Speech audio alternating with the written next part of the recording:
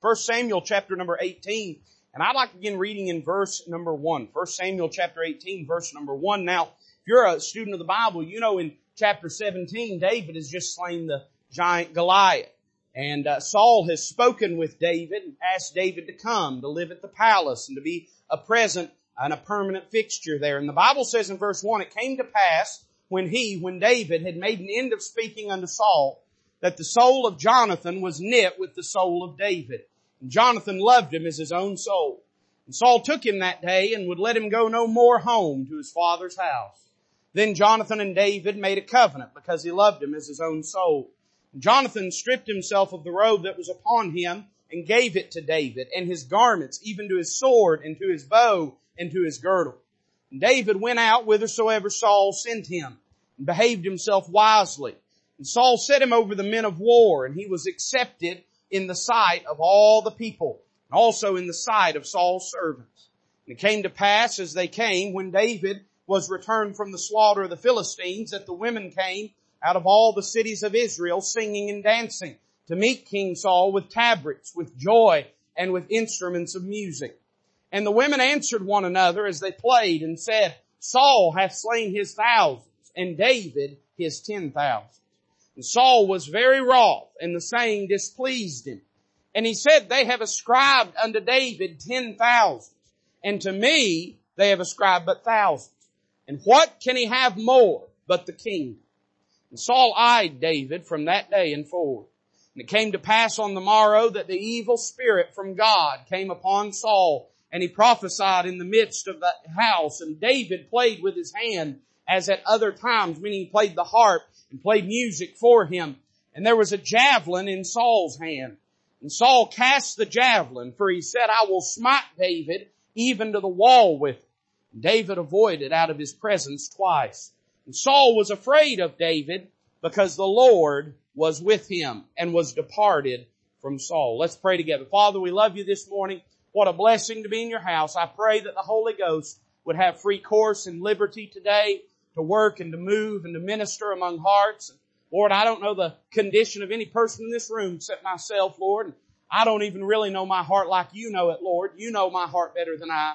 But Lord, there could be here today someone lost and undone. And I pray that they not leave in that condition. They don't have to leave in that condition. Lord, you're here and present and alive and risen and waiting and ready to save them and to change their life. And I pray that they not leave here lost. And I pray, Lord, if there's any amongst us that have yielded to the flesh or to the devil or to the world, and we've allowed backsliddenness to grip our hearts and a coldness to live in our souls, that, Lord, you'd reclaim us today, that you'd not leave us, Lord, in apathy, but that you would, Lord, disrupt us, that you would plow up the ground of our heart and show us our need to draw closer unto thee. And may we all leave here knowing that we've heard from heaven and being made more into the image of Christ. And we'll be sure to thank you for it. Lord, I love you, and I ask it in Jesus' name. Amen. I want you to notice a phrase with me in verse number 12. The Bible says that Saul was afraid of David because the Lord was with him and was departed from Saul. Look down with me at verse 15. We didn't read it in our text, but it says, wherefore, when Saul saw that he behaved himself very wisely, when David behaved himself very wisely, he, Saul, was afraid of him, of David. We have that phrase again. He was afraid of him. The Bible says down in verse 29, and Saul was yet the more afraid of David, and Saul became David's enemy continually. You know, as you read through the Word of God, and particularly the books of 1st and 2nd Samuel, these two books chronicle for us the story of a kingdom.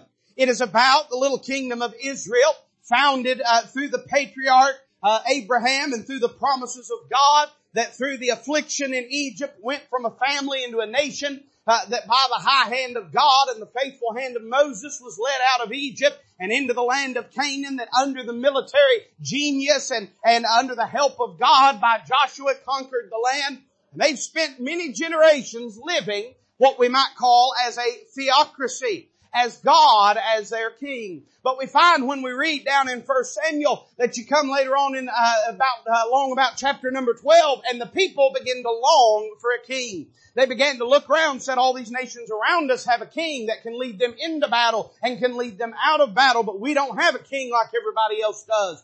And so Samuel, the prophet, hearkens to their voice, and God hearkens to their voice and permits them to appoint a king, to crown a king over the land of Israel. Well, they do what most people do. They look around and turn that thing into a beauty contest. They want to find the smartest. They want to find the tallest. They want to find the best looking. They want to find the sharpest. And their eyes settle upon a man by the name of Saul. He is of the tribe of Benjamin. The Bible tells us he was a goodly young man. You say, preacher, what does goodly mean? It looks good looking. That's what that means. You say, preacher, what does good looking mean? Well, just look right up here. Somebody say amen to that. And so they settle upon Saul and crown him as king. But as we read through the story of Saul, it is not a triumphant one, but rather it is a tragic one. For Saul, though he started out small, he begins to be lifted up in pride, and he begins to disobey the voice of the Lord. When that happens, God speaks to Saul and says, because you've disobeyed me, because you've rejected me, I have rejected thee to be king over Israel. And so Samuel is commissioned by God to go and find not the king that man chose, but the king that God would choose. He goes down to a little town by the name of Bethlehem, to the house of a man by the name of Jesse who had 8 sons. And he goes out and he begins to go one another down the line looking at those boys. And everyone that he comes to, he thinks looks pretty good, but God says, that's not my king. He comes to the next one, the next oldest. Samuel says, this probably be a good king. God says, no, Samuel, that's not my king. And one by one, these boys are disqualified until there's no boys left in the house. And Samuel looks at Jesse and looks confused, says, don't you have any more sons? I know one of your sons is the king, but who is the king if he's not any of these boys? And Jesse says, well, I do have one little boy. He's young. He's sort of the run of the litter. He's out in the field right now, tending to the sheep, but I do have him. His name is David. Samuel says, go get him. That's the one that God has chosen. And so they go and bring David in, and Samuel takes that horn of oil and pours it over his head and anoints him and crowns him king over Israel. Now somebody will say, well, preacher, sounds like we're doing pretty good. Israel's got themselves a good king. Well, I'd say this, Israel does have a good king, but they still got a problem. They still got a bad king too. In other words, this is a kingdom with 2 kings. Now think about this with me. This is a kingdom that where God manifests himself. God has chosen to put his name on the kingdom of Israel. He's chosen to put his house in the kingdom of Israel. He's chosen to work within the hearts of the people there in Israel. Once a year when the high priest would give the sacrifice on the Day of Atonement, the glory of God would sit down upon that temple, and the Shekinah manifest glory of God would shine round about. It was a place where God manifests himself. Let me say number 2, this kingdom was a kingdom that God had and has an eternal plan for. Let me say this, God has an eternal plan for the kingdom of Israel. There are twists and turns, and there are dark times, and there are lots of questions and confusions, but you mark her down, God's not confused about it a bit. He set his name there. He gave title deed to that property to Abraham. He has established a throne for David there, and he said that throne shall be established forever and ever. God has an eternal plan for the kingdom of Israel. And then I would say this, we notice in our text, it is a place where God manifests himself. It is a kingdom that God has an eternal plan for, and yet at this moment, it was a kingdom with 2 kings. You say, preacher, that's good, and I appreciate the history lesson, but now wait a minute. When I read this, I find a little bit of a parallel. Can I say this, that in this New Testament dispensation of grace that you and I are living in, God likewise has a place where he manifests himself. Right now it is not in the kingdom of Israel. They've rejected their Messiah. They are under blindness right now. One day he will set his king there in Israel. But right now, where does God put his temple? Right now, where does God sit down in his glory? Right now, where does God make his presence known? The Bible tells us in the New Testament that you and I, if we're saved by the grace of God, we are the temple of God. Let me say number 2 this morning, we likewise, God has an eternal plan for you and I. In our life, there may be dark times. There may be times of disobedience. There may be times of disappointing God. But thank the Lord, hey, God didn't give up on Israel, and God ain't giving up on us either. Somebody say amen right there. There ought to be times that God should have gave up on us had He been any less of a God than He is. But thank God that He is the God that He is, for He has not given up on us. Let me say this morning, likewise, we too are a kingdom with two kings. You say, preacher, what do you mean? Well, let's think about these two kings for a moment, and we might get a little idea about what the Holy Ghost is saying this morning. What about that old king? What about that King Saul? What can we say about him? I'd say we could say a few things about him. Number one, I would note this, that he was a natural king. The people chose him because of his external appearance.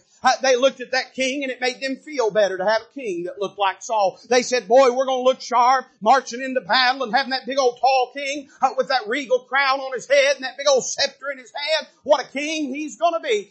They chose Saul because he was a little taller than everybody else, the Bible says. He was a little better looking than everybody else. He was a little smarter. He was a little sharper. He was the natural choice for a king.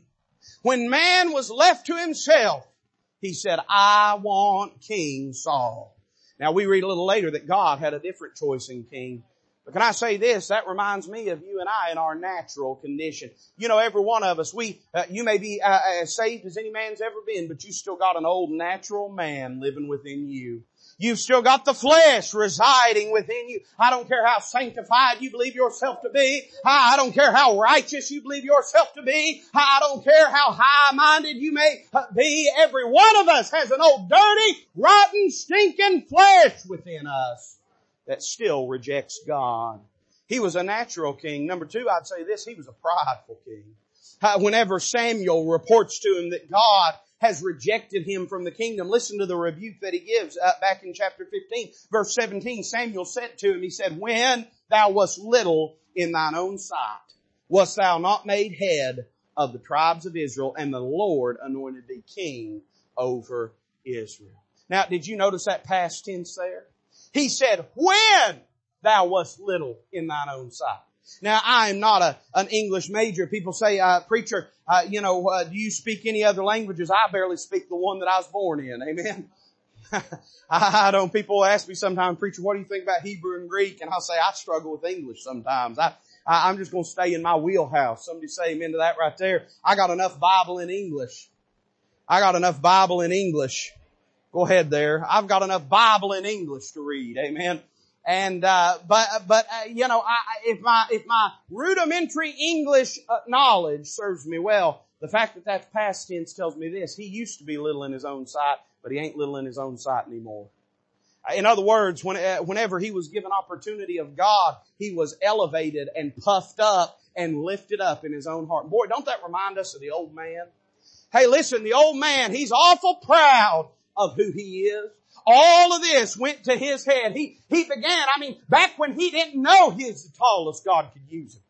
Back when he didn't know he was the best looking, God could use him. Back when he didn't know he was the smartest, God could use him. But now all of a sudden, he is lifted up in pride, and now he wants to run things. He wants to make the decisions. He wants to govern his life. You listen this morning, your flesh is not satisfied to take a back seat. It will always want to run your life. You can't sanctify that flesh. You can't subjugate that flesh in and of yourself. It will always want to govern your life. He was a prideful king. But then, and this is the saddest part about it, I notice he was a rejected king. In that same chapter that we read that verse a moment ago, back in chapter 15, listen to what it says in verse 26. Samuel said unto Saul, I will not return with thee, for thou hast rejected the word of the Lord, and the Lord hath rejected thee from being king over Israel. In other words, the greatest problem with Saul was that the Lord had turned his back on him. The Lord said, I can do something in Israel, but I cannot do it through Saul. If I'm going to do anything in this little kingdom, I'm going to have a king. This is God's language. That's after my own heart. I'm going to have a king that'll listen to me. You know the problem with our flesh? It won't listen to God. The Bible says in the book of Romans that it's not subject to the law of God, neither indeed can be. The fact of the matter is, our flesh has rejected God, so God has rejected our flesh.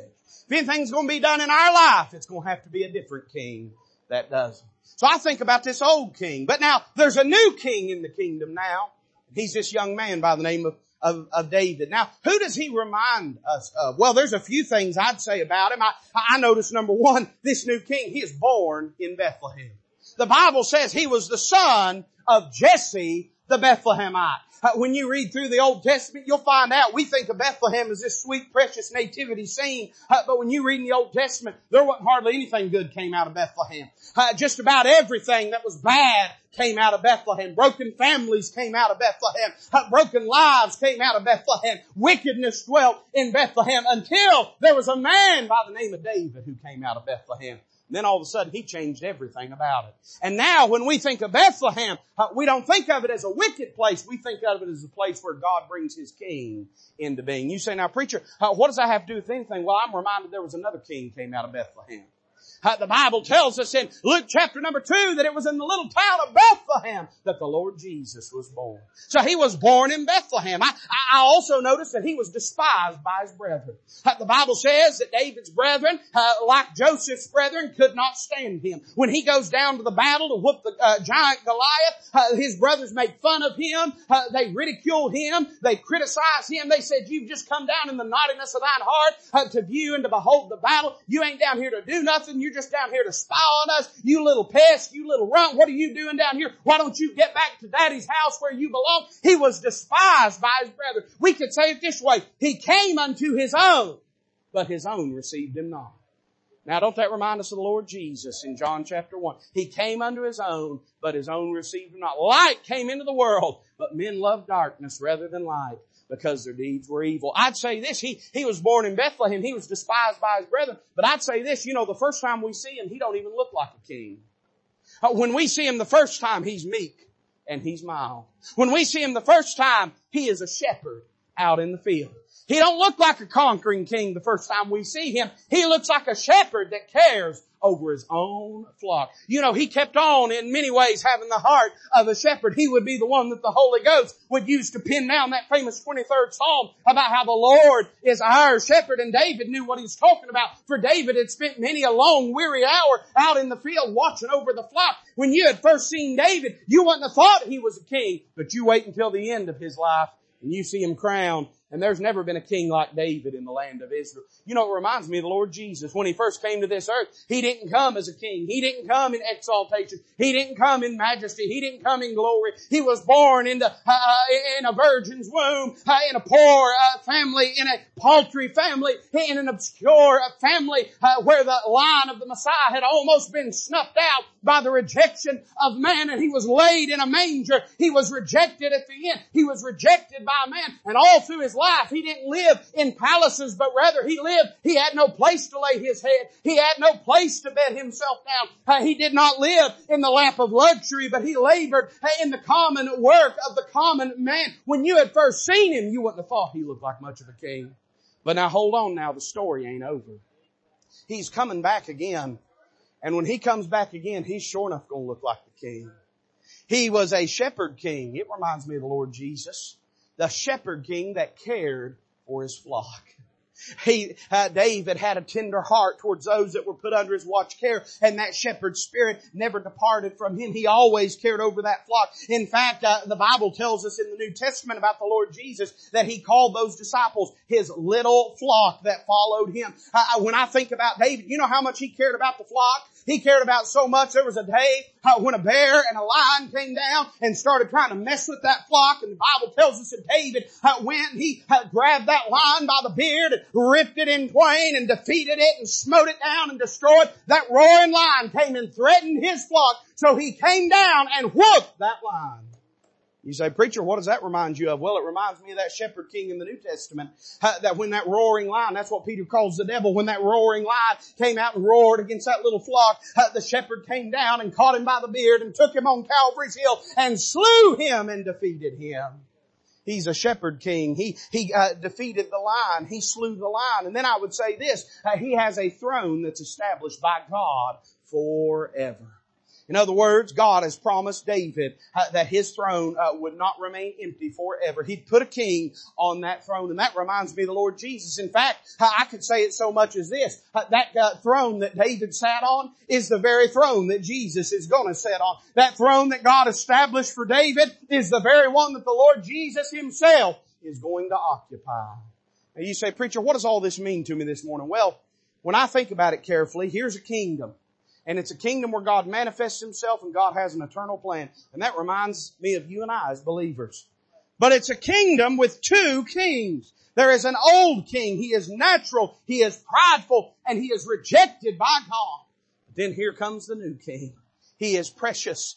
He is tender to the heart and mind of God. He is mighty. He is victorious in battle. He is a steward and a watcher over God's flock. And it sort of reminds me of the condition of us as believers. We are the kingdom of God. We are the temple of God. And there's an old king and he wants to run things. And there's a new king and he's going to run things one day. And the question I have for you this morning is, who's going to be king in your life? You know, when we read this story, we read it in our text 3 times that David is afraid. Saul is afraid of David. And when we come down to that very last verse, it even says it explicitly in verse 29, says that Saul became David's enemy continually. But you know, that wasn't always the case. In fact, when we read earlier in these chapters, we find that there was a time that the Bible says that Saul loved David. In fact, he sent for David to be taken out of his daddy's house and brought to live in his house. I wonder why it was that David enjoyed the favor of the old king. Well, I thought about it this way. First time we meet these two individuals, first time they meet together is way back in chapter number 16. Now, we won't take time to read it. You can read it later in your own time. But if you go back to chapter number 16, the very first time that they meet, that old king is about to lose his mind. Listen to what the Bible says in 1 Samuel 16 verse 14. It says, the Spirit of the Lord departed from Saul, and an evil spirit from the Lord troubled him. And Saul's servant said unto him, behold now, an evil spirit from God troubleth thee. The Bible tells us that Saul was so disturbed by this, so troubled by this. He can't sleep, he can't eat, nothing tastes right, nothing looks right anymore. His nerves are frayed, his nerves are shot. I'm saying that old king was in bad shape. Somebody goes to him and says, Saul, I don't know if this would be a help to you, but I've heard about this little boy that lives up in the mountains of Bethlehem that plays on the harp, and they say that he writes the sweetest songs, and they say that he plays the sweetest music. And maybe King Saul, if you can just get David to come down, maybe he can play a song and he can soothe your troubled soul. Maybe he can come down and give a little peace to your frame of mind. Maybe he can come down and calm your nerves and calm your belly and calm your state of existence. And so they send for David. And the Bible says this in verse 23 of chapter 16, it came to pass when the evil spirit from God was upon Saul that David took an harp and played it with his hand. So Saul was refreshed and was well, and the evil spirit departed from him. So Saul's beginning to think, you know, this boy's all right. I like this little Bethlehemite. When he'll sit in the corner with a harp in his hand and play me a little music and make me feel a little better, I like this David. You know, it made me think about some folks. Can I say this morning? There's some folks that want just enough of the new king to sing them a sweet song. When they're troubled, when they're bothered, when they're disturbed, they want the new king to come down with the harp in his hand and to play a beautiful song. They want just enough God, just enough Jesus to calm and soothe their troubled spirit. When they're bothered by life circumstances, when they're bothered by turmoil within, they'll come and they'll seek God. They're just like Saul, man. They're broken, they're burned out, they're frayed at the edges, and they come to the Lord, and the Lord sings a sweet song to them, gives peace to their soul, and they like Him while He's doing that. But we need to let old Saul know something. Hey, listen, this boy, he is a singer, but he ain't just a singer. He's a sovereign king too. Hey, listen, he ain't just got a harp. He's got a crown too. Can I tell you this morning? I'm glad the Lord will soothe our troubled soul, aren't you? I'm glad He'll come in our midnight hour and sing songs to us that help us, that strengthen us, that nourish us. But let me just serve notice on you this morning. He ain't just a sweet Savior. He ain't just a sweet singer. He's a sovereign King, and He is headed for your throne in your life. I think He liked Him because He was a singer of sweet songs. Some folks want enough of the Lord just to make them feel a happy moment. They want enough of the Lord. And listen, hey, singing will do that. I'm for singing. Amen. Especially when it's somebody other than me doing it. Somebody say amen to that. Anybody testify with? I love singing, but hey, listen, there's some folks, that's all they want of the Lord. That's all they want. They don't want no truth. They don't want no preaching. They don't want no conviction. Hey, just get up, sing me a little song, make me feel good. That's all I want from you, Lord. Just a little pick me up. Hey, He's a singer of sweet songs. Praise God that He is, but He's more than that. And then, we continue to read their story. Saul's liking David. He says, man, I like this boy. But when he'll sit in the corner and play that harp, I mean, that's so sweet and precious. And I just love that. If we can just keep him in the corner, I'm about to just break out of this message and start preaching. He says, as long as he'll just stay in the corner, I'm satisfied with it. The throne's over here. This is where I belong. And as long as he'll just stay over in the corner there and play me sweet songs, I'm content to have him around. He liked him because he was a singer of sweet songs. But their story don't end there.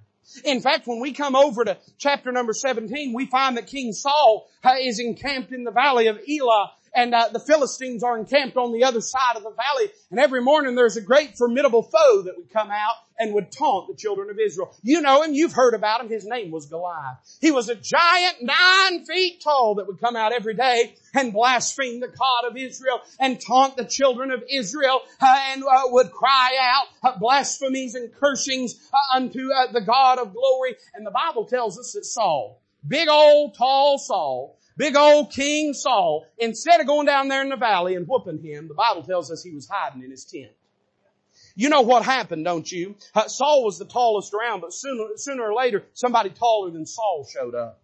Can I tell you this? Hey, your flesh may think it stands tall, but sooner or later, a giant's going to show up taller than you. I'm saying something's going to come on in life that's bigger than you can handle. The Bible tells us that David's brethren are down there in the army, in the battle. And David is sent by his father Jesse with a bag of food and some supplies to go down to the battle and check on his brethren and bring them that sustenance. And so David, he walks upon the scene, and I guess he showed up at the matinee, and he hears Goliath out there in the valley cursing God and cursing Saul, and cursing the children of Israel. And David stood up and he said, "Hey, who is that fellow?" And somebody said, "Well, that's the champion of the Philistines. That's Goliath." David looked around and said, "Is he cursing our God?" He said, "Yeah, he's done it every morning." David said, "Well, who's going to go down and whoop him?" And they all looked around and said, "Well, I don't know who's going to go down and whoop him, David. Who do you think ought to go down and whoop him?" And David pretty soon caught the drift, and he said, "Well, I'll tell you what, if nobody will go down there and whoop him, me and God will go down there and whoop him."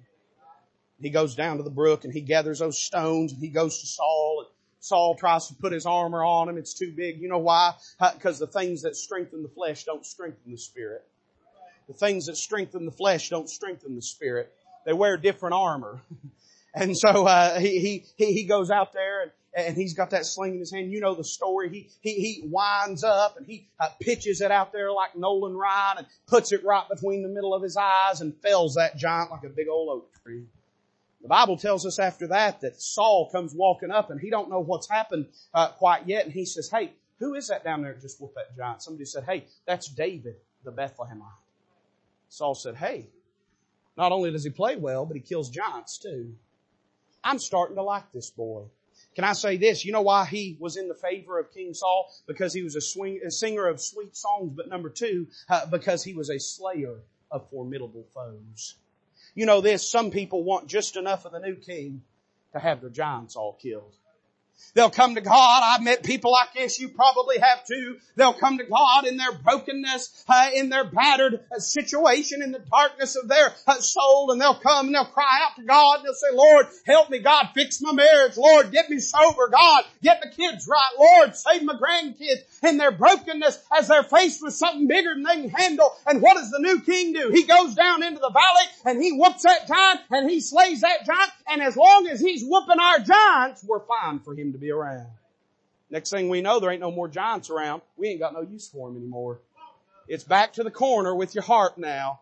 And you wait for me to call you up. I've done this. I've met people like this that come in broken. God saves them, changes their life, and all of a sudden, they just go missing, man. They go Jimmy Hoffa on you. All of a sudden they're gone. I'm talking about the FBI can't find them. I'm talking about even Google can't find them. They're so gone. Well, what happened? All their giants got slain. And they didn't need him no more. Some folks, you see, they like that new king because he's a slayer of formidable foes. But when we come to chapter number 18, we find that things change. You see, there was favor with the king, the old king, but then in chapter 18 we see the fury of the old king. Now we read it, but I want you to notice, all of a sudden David is brought back home to the kingdom. And Saul, here's what he's expecting. He's expecting David to be a nice, good boy, go back to the corner and play his harp. But David has no intention of that. David has already done been crowned king of Israel. And that throne that Saul's sitting on, that's David's throne. And so how does David take that throne? How does he do that? Well, I noticed a few things. Look at what it says down in verse number 1. The Bible says, and it came to pass when he had made an end of speaking unto David that the soul of Jonathan was knit with the soul of David. And Jonathan loved him as his own soul. And Saul took him that day and would let him go no more home to his father's house. Then Jonathan and David made a covenant because he loved him as his own soul. And Jonathan stripped himself of the robe that was upon him and gave it to David and his garment, even to his sword and to his bow and to his girdle. What was the reason that things changed? Well, number one, because David took his son. You say, what does that tell me? Well, I'd say this, there's probably nothing in the world that Saul loved more than Jonathan. And now here comes a new king, and he's took the object of his affection. You say, preacher, what does it look like when the new king takes the throne? First thing he'll do is he'll take the things you love and make you love new things. I remember hearing years ago, Lester Roloff made this statement. He said, you know, ever since I got born again, he said, I drink as much as I want to. He said, I cuss as much as I want to. He said, I do anything I want to. He said, but you know what God did? God came along and changed my want to. He said, before I was saved, I wanted all that, but God took all those desires away, all those ambitions away, all those lusts, all those longings away. Now that don't mean he was a perfect man and you're not and I'm not, but I'm saying this, when the new king comes in, he'll change what you love to a new desire. I see that he took his son from him. Read a little further in our text here, man. I like this. Look what it says down in verse 5. The Bible says, and David went out whithersoever Saul sent him and behaved himself wisely. And Saul set him over the men of war. I'd say this, not only did David take his son, but he took his soldiers. Now, these soldiers had been loyal to Saul. He was their king, and they were going to do whatever he told them. He was the one that was going to give them marching orders. In other words, I'd say this, they were going to fight for what Saul wanted.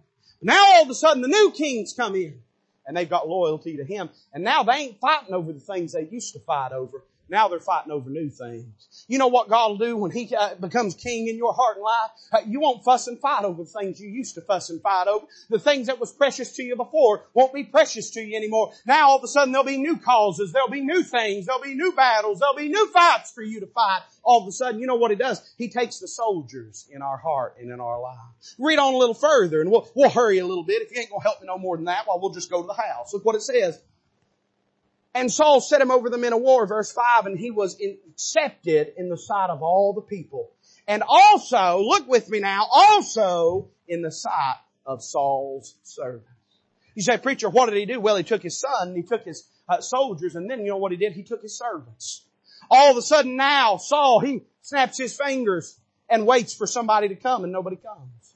Instead, he looks over in the corner where he's put David, and all those servants are there waiting on David. You know, your life and mine, we have servants in our kingdom too. You say, preacher, what are those servants in our kingdom? Well, it's these eyes that we've got. It's these hands that we've got. It's these feet that we've got. It's this mind that we've got. And the things that used to serve the old man, if the new king is put on the throne, now they won't serve that old king. Now they'll serve that new king. Those hands won't do what they used to do. Those feet won't carry you where they used to carry you. That mind won't go to the places it used to go. Those eyes won't look on the things that they look upon when the new king is given his way and he's sitting upon the throne. He took his soldiers and his son and his servants. And then look a little further. Look what it says down in verse number 6. The Bible says, and it came to pass as they came when David was returned from the slaughter of the Philistines, that the women came out of all cities of Israel singing and dancing to meet King Saul with tabrets, with joy, and with instruments. Verse number 7 says, and the women answered one another as they played. And this is what they said. They said, Saul hath slain his thousands, and David his 10,000. Now you can imagine, here's Saul and he's sitting there and he sees that all of a sudden Jonathan loves David more than he loves him. He can see that the soldiers stand up a little straighter when David walks by than they do when he walks by. He notices that the servants that used to come at his beck and call, now they don't come to him anymore. They come back from war one day, and this is what finally seals it. Listen, they come back from war and they've defeated the Philistines and they're going to have a party in the streets. And all of a sudden that choir begins to strike up. Those ladies begin to sing. And Saul says, oh, I know this song. I've heard this song before. This is my favorite song. And they start in saying, Saul hath slain his thousands. He says, boy, isn't that beautiful? Isn't that wonderful? Isn't that great? And he gets ready for that next verse, but it don't start. Instead, this is what it does. It goes, and David his 10,000. Saul says, now wait a minute. I ain't never heard that verse before. What just happened there? They said that Saul has slain his thousands. They're saying David has slain his 10,000s. You know what he did? He took his song from him. The praises that used to be sang ain't sang anymore. Now there's new praises. You know what will happen if the king gets on the throne of your heart? You'll quit singing about you and yours, and you'll start singing about him and his. The things that you used to exalt and uplift and used to matter won't matter anymore. Instead, you won't sing about you anymore. You'll sing about him. We see the reason for Saul's fury, but notice the reaction of his fury, verse number 8. The Bible says, and Saul was very wroth, and the saying displeased him. And he said this, they have ascribed unto David 10,000s, and to me they have ascribed but thousands. Notice it, look at it. And what can he have more but the kingdom? In other words, Saul says this, says he's already took my son, he's already took my soldiers, he's already took my servants, he's already took my song, and now he wants to take my seat. It's almost like he's saying this, David ain't going to be happy till he has the whole kingdom. Can I just serve notice on you this morning? The new king ain't going to be happy till he has the whole kingdom. He's going to keep after you. He's going to keep pricking your heart. He's going to keep working in your life. He's going to keep drawing your attention until he has the whole kingdom. Saul's furious. And so what does he do in response? The Bible says in verse 9 that Saul eyed David from that day forward. Time would fail me to preach on all of it, but we find that Saul, he just about tears his whole life apart trying to destroy this new king. Can I tell you this? Your flesh ain't going to go quietly. Your flesh is not just going to sit back and let Jesus sit on the throne of your life.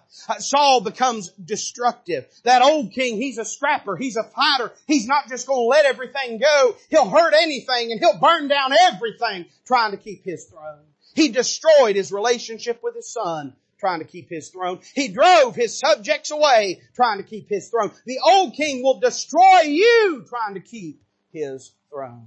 Listen, the flesh, he ain't going to let it. Don't be surprised when you get on fire for the Lord. Don't be surprised when God starts stirring in your heart if your flesh bows up.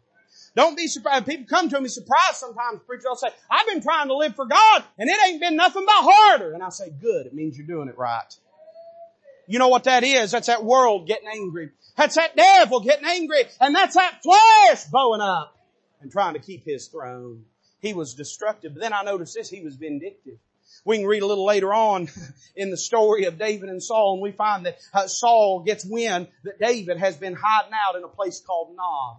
He's been there because that's where the priests live, and there's a man by the name of Ahimelech who's the high priest who loves David. And David goes by and visits Ahimelech one day and asks him for help, asks him for a sword, and asks him for some food. He's on the run, and there's a man that's there that day by the name of Doeg. He's an Edomite. He's a vile. He's a wicked man. And he sees what happens. He goes back to the court of Saul, and he reports to Saul that Ahimelech is hiding David. So here's what Saul does. He comes down to Nob. He talks to Ahimelech. He said, hey, I'm looking for David. I'm ready to kill him. I want him gone. I want him dead. And I heard you are hiding him. Ahimelech looks at him and says, King Saul, I wouldn't help your enemy. I didn't know that he was your enemy. I thought he was in your favor. I gave him a little food. I gave him a sword and sent him on his way. I had no idea. I wasn't trying to be disloyal to you. And here's what Saul did in his rage and fury. He turned to Doeg the Edomite and he said, kill this man.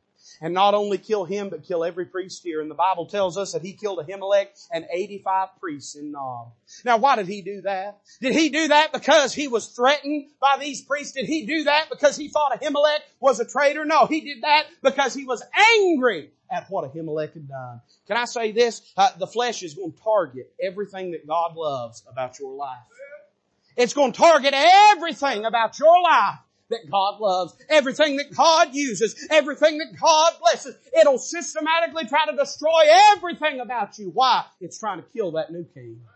It's trying to kill that new king. Well, what's going to happen? How's it going to wind up? Well, what do we learn about the life of David and Saul? When I read this, I see the favor of the old king. There was a time when he loved David. As long as David would sit in the corner and play his harp and show up when there was a giant to kill, he was content for David to be there. But once David starts taking all these things from him, now all of a sudden he ain't okay with him, and we see the fury of the old king. But how does it all wind up? Where does it all end? Well, I would say that when we read in this passage, we see the fall of the old king. Can I say something to you this morning? I hope you'll listen carefully. That old king, he'll fight for his throne. He'll kill anything. He'll burn everything down. He'll destroy everything he can. But that new king, he won't fight for that throne. You listening this morning? He won't fuss over that throne. He won't fight over that throne.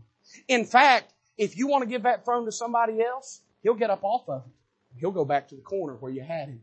He won't fight inside the kingdom. There's coming a day that David's going to be a man of war.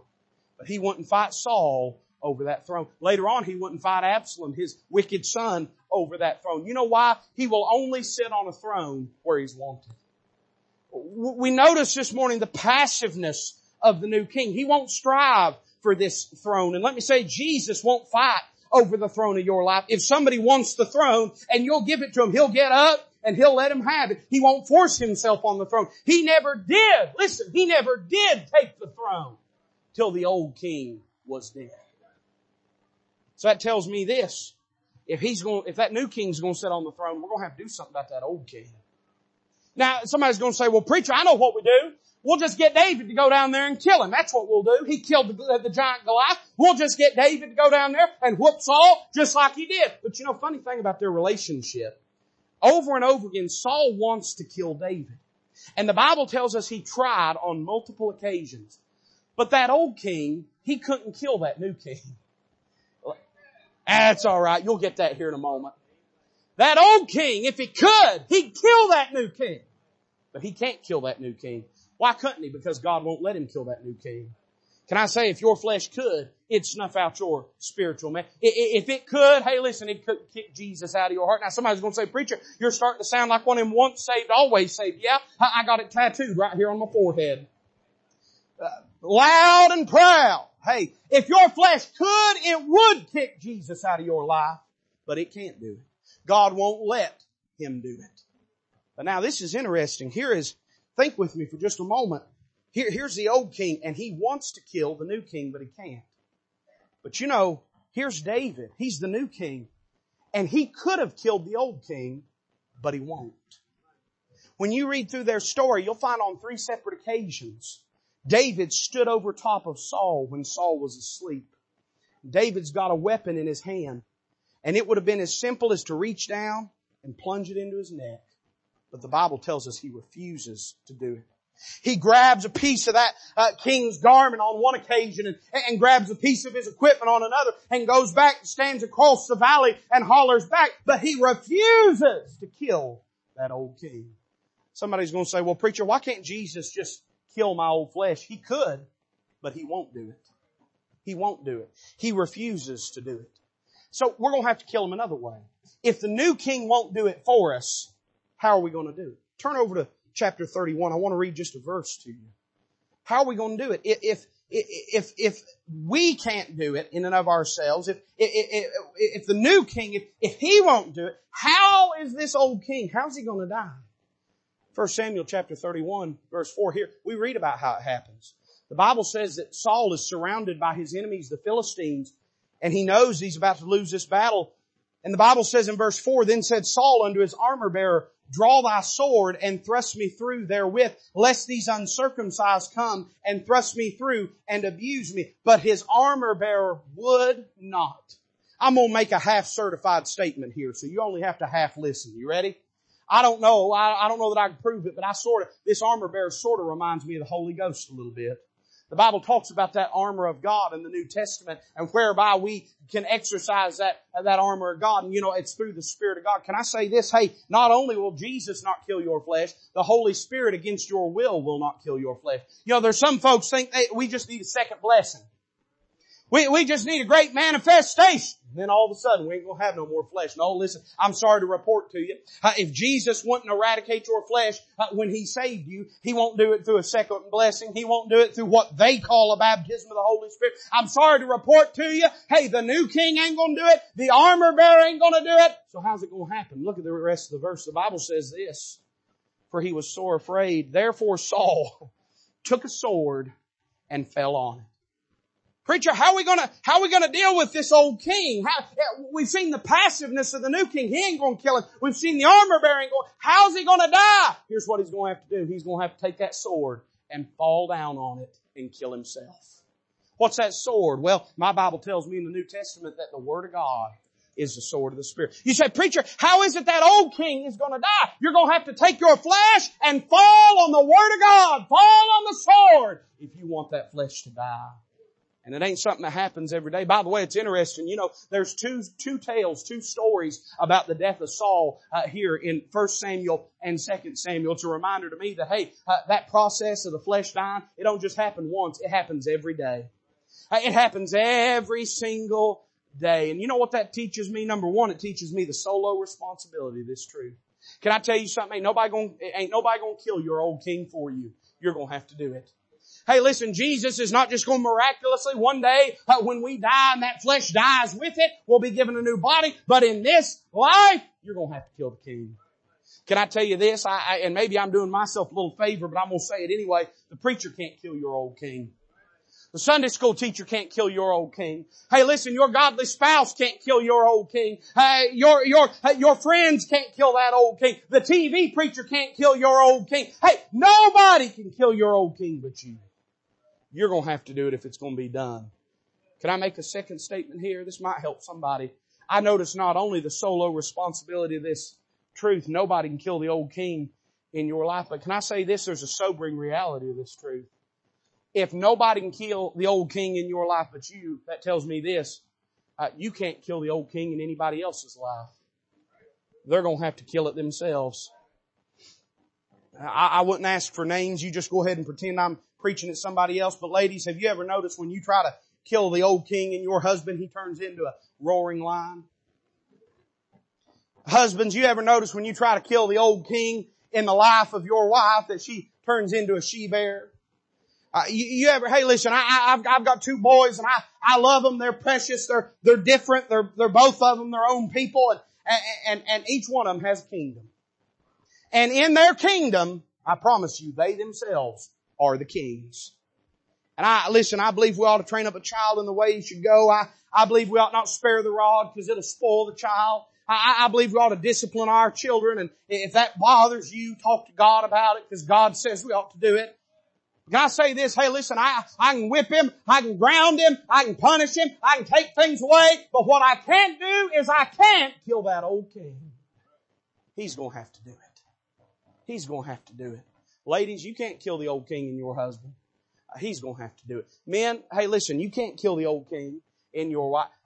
She's going to have to do it. You can. I know some of y'all pray and begging God for your kids and your grandkids. Hey, listen, and I'm begging God with you. But they're going to have to make the decision to kill that old king. You can't make the decision for them. They're going to have to. You say, preacher, what can I do? Well, you can pray for them. All through the Old Testament, we find there's folks that God gave David to help him get to the throne. Folks that helped him get to the throne. I want to be one of those folks that helps him get to the throne in somebody's life. But I need to recognize at the end of the day, they're going to have to make that choice. You say, preacher, it'd be so much easier if the new king would just kill the old king. But here's the problem. If he did, the kingdom would have never really been his. It would have never really been his. The people had to accept him and that old king had to die. It could not be His throne while the old king still lived. And in your life and mine, hey, listen, Jesus can't really have His will and way. He'll save us. He'll love us. Listen, He'll do just like David. He'll come and He'll sit in the corner of our life and play that harp and slay our giants. But we will never have the kingdom that God desires for us until we'll put Him on the throne of our life and let Him have His will and His way. I wonder who's the king in your heart this morning. If it's not the new king, it's probably because that old king's still kicking around. Why don't you mortify him this morning? Why don't you let him fall on that sword? Why don't you ask the Lord to help you let Christ have His way in your life? Let's bow together as a musician comes to play. The altar is open. And you have an opportunity this morning. If God spoke to your heart to come, I want you to come right now if God dealt with you. Don't be embarrassed. Don't be ashamed. Don't be afraid. Meet God at this altar if He spoke to your heart. And speak to Him this morning. Father, bless this invitation. Lord, I love You. I'm thankful You're my King. Lord, help me to let You live on the throne of my life. And Lord, where I've not let You be on the throne, show it to me. Reveal it to me. Make me aware of it, Lord, that I might enthrone You once again, afresh and anew, and entirely in my life. Bless this invitation. We ask it in Jesus' name with our heads bowed.